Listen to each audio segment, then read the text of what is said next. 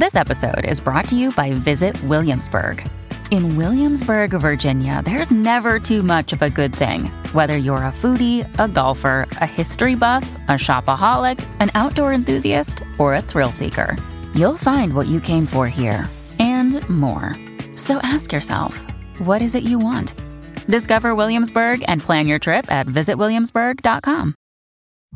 This is the John Oakley Show podcast. I'd like to take you to the Maritimes, in a sense, one of the fixtures on the Canadian comedy scene. And by the way, I looked up fixture in the dictionary. It's a bright light, and he certainly is. Very funny man, although I'm sure there's been some shade cast for him, as for all of us, when it comes to the situation from his own home province. Ron James has joined the Oakley Show this afternoon. Ron, how you doing these days? Not too bad, John. Like everybody, this shift in the psychic paradigm has cut me to the marrow. Back home, of course, a sanctuary defiled, and it will be generations before I'm sure people can breathe easy. It's devastating. The level of diabolical planning and terror unleashed by that bottomless pit of hate, courtesy of a coward, is hard to fathom.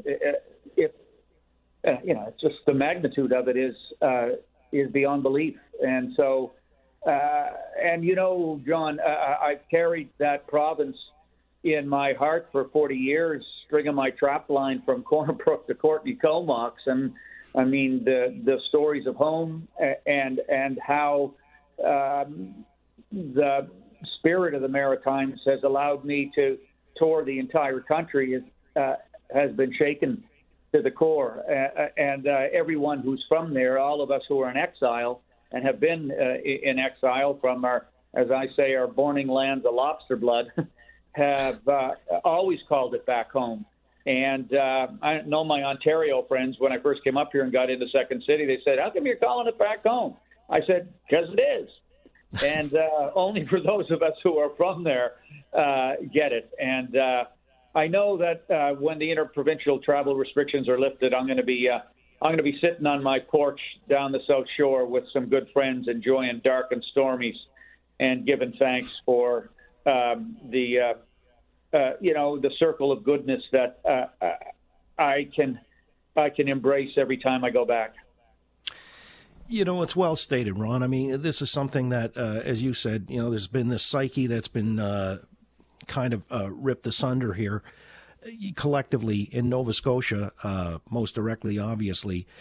And you're saying, is there something now that's changed irretrievably, or is this, something that, as unfortunate as it is, and this black stain of evil, are the folks resilient, or is it going to change the mood and temperament of Maritimers? I think it's going to have an effect for a while, but they've always been a resilient people, and they've always been a people of fortitude. And I still think they're going to keep calling Ontarians Upper Canadians because, that's right. It's like maritime Alzheimer's. You forget everything but the grudges. They shouldn't have burned us in 1867, brother. Anyway, there's, there might be a sucker punch coming towards somebody in a tavern in Digby. I don't know. But they will move forward. They will, once COVID is lifted, they'll have a chance to embrace each other and hug and celebrate in their own way those lives lived that were ruthlessly cut short. And they will have memorials, they will have benefits, and they will give back to those who suffered. And they will never, ever, ever, ever forget it. But forward they will go. Yeah, it's very personal on every level there, because everyone is a part of that greater community. I mean, the small communities and, the extensions of family and everything, if I've got it right, having visited on several occasions, that was the thing that struck me. I guess that's sort of endemic to places, that are smaller in scope and scale, that people do know each other's business, and, they're kind of willing to look after, got each other's backs. Absolutely. You hit the nail on the head, got each other's back. My mother's 88 years old. We lost Dad 3 years ago this August, and she's in that home that phone company man worked on for 50 years, and she's surrounded by neighbors who were raised in that neighborhood as kids, and when their parents passed, they moved into their homes. So she's 88 years old and surrounded on three sides by people who are looking out for her, and my sister. And and I'm not saying that you don't get that in Ontario or BC or anywhere else in the country, but that's what I know exists there. And there is, for want of a better phrase, I guess, an old way of walking through the world, an older way. And it's like, you know, when Juan came through, people still talk about the fact that my father had 14 extension cords running from his basement. And he never, he didn't go in the house for one drink. He came out with a tray, right? And God love him. Jeez, he was, I miss him, man. He was the quintessential Maritimer, buddy. And when I was cleaning his garage out before he passed, he said, "You better take a look at that garage." And it took me 3 dumpsters to get the stuff out that was of no use. The guy had he still has 17 saws. I said, "Dad, what in the name of Jesus are you doing with 17 saws?" He goes, "Just in case, Ronnie, and they're all sharp." But that was his phrase for everything, just in case, John.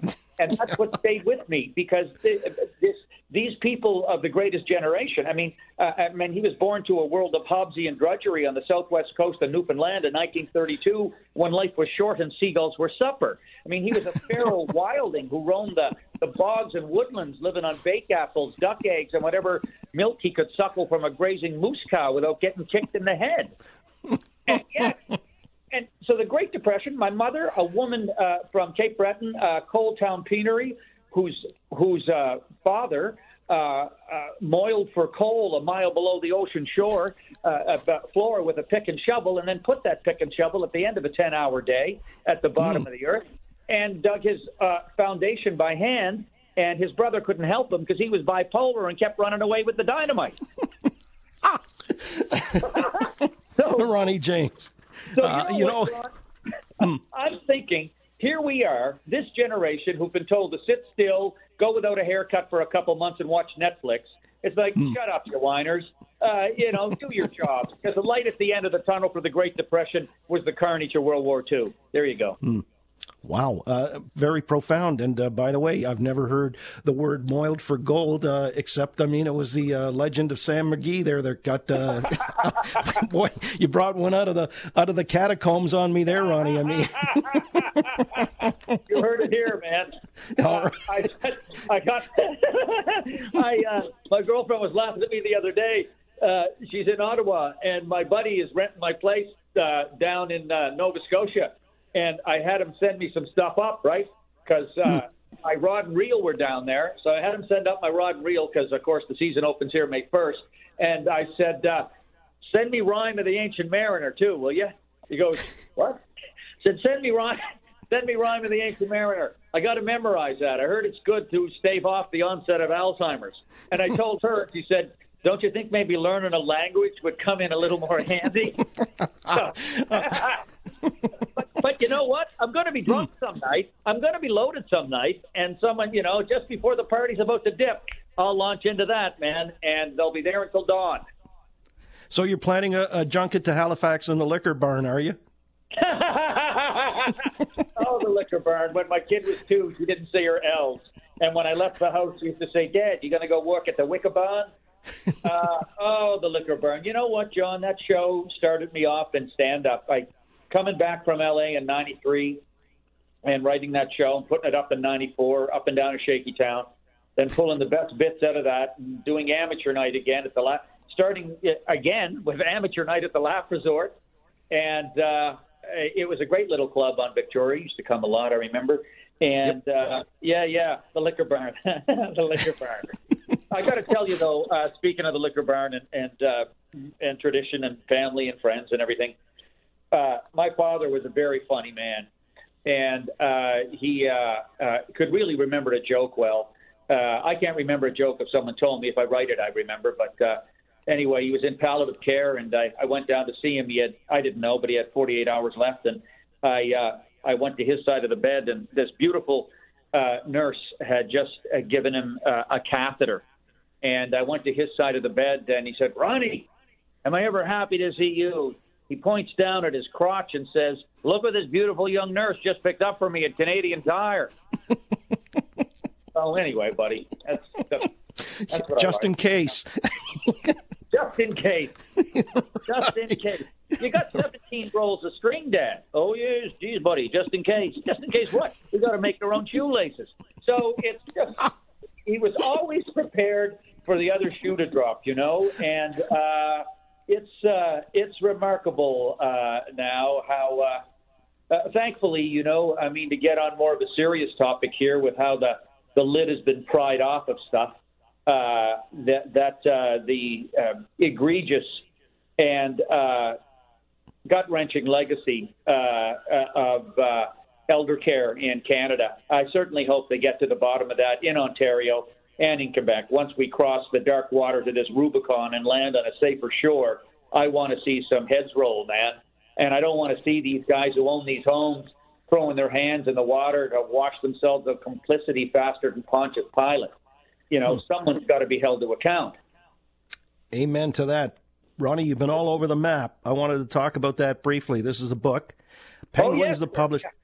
Well, tell me about it. What do we anticipate when we read All Over the Map? Because we know you're stand-up, but we've seen you on TV and in clubs and all the rest of that. Is your voice captured in the book as well? And, as a wordsmith that you are, putting it into print, it might read like the Rime of the Ancient Mariner. Well, I do want it to read... if I was as lucid as Coleridge on opium writing Rime of the Ancient Mariner, I just had it after. I wrote it after a couple of espressos, so I hope I can get to it. But I want the book to have a rhythm like you're traveling the road with me, and really that's what it is. It's a road trip between one comedian's ears, embracing the spirit of people and place where he's lived, where he's performed, and so it's a funny love letter to the country, and I'd like to think it might be poignant and serious in places, and that's what I shot for. And I honor the people who would talk to me when I was traveling, John, before our faces were pressed into our iPhones. Taking an innocuous picture of some French fries I was eating at a gas station in Restigouche. Hey, look at these. Stupid, right? Pictures of my feet. Oh, geez, look, I drive the car without some shoes on. Just stupid stuff.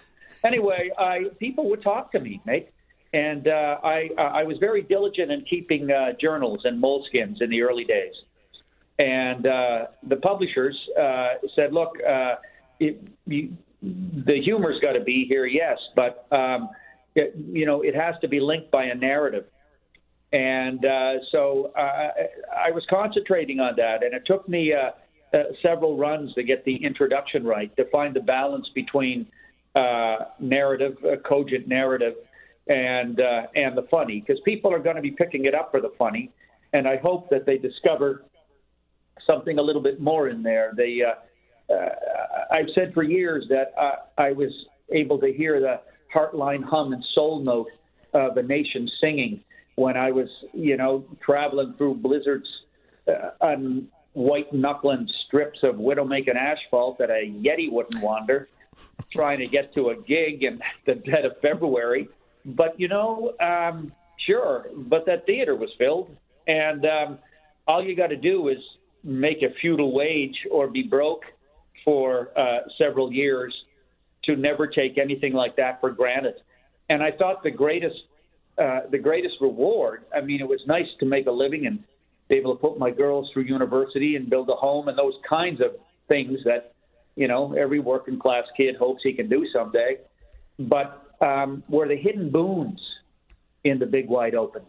And whether it was talking to an elder Native woman in the Yukon or a kid in Saskatoon at a food court Newfoundland grandmother on a flight to St. John's, or going kayaking with my kid when she was 15 to the Northwest Territories, where we suddenly found ourselves in what was really, it didn't look like it on the friggin' internet, I'll tell you, but it looked like a halfway house of Quonset huts sinking into the permafrost that was run by some cyclopean-eyed Viking named Tundra Tom, who still had his dinner he stole from the wolves on his sweatshirt in August. Savage, man. So it's about the country. It's about it's about a lot of things. It's about my days in Los Angeles chasing the American sitcom dream that sired my Canadian one. It's about the bogus pursuit of celebrity. It's about meeting Billy Connolly at the Montreal Just for Laughs Festival years ago, and him, the wise wizard, just chewing on a cigar. I asked him, "Hey, listen, how did a Glaswegian welder become an international sensation?" And he looked at me and said, "That's a question about fame. To hell with fame. Just sing your song." And that was 11 years ago. Just sing your song. And everybody in Canada, always, it's only natural. I mean, we're shoulder to shoulder to the behemoth south of us. And it's only natural that one would want to actualize themselves and their calling on that level south of the border that that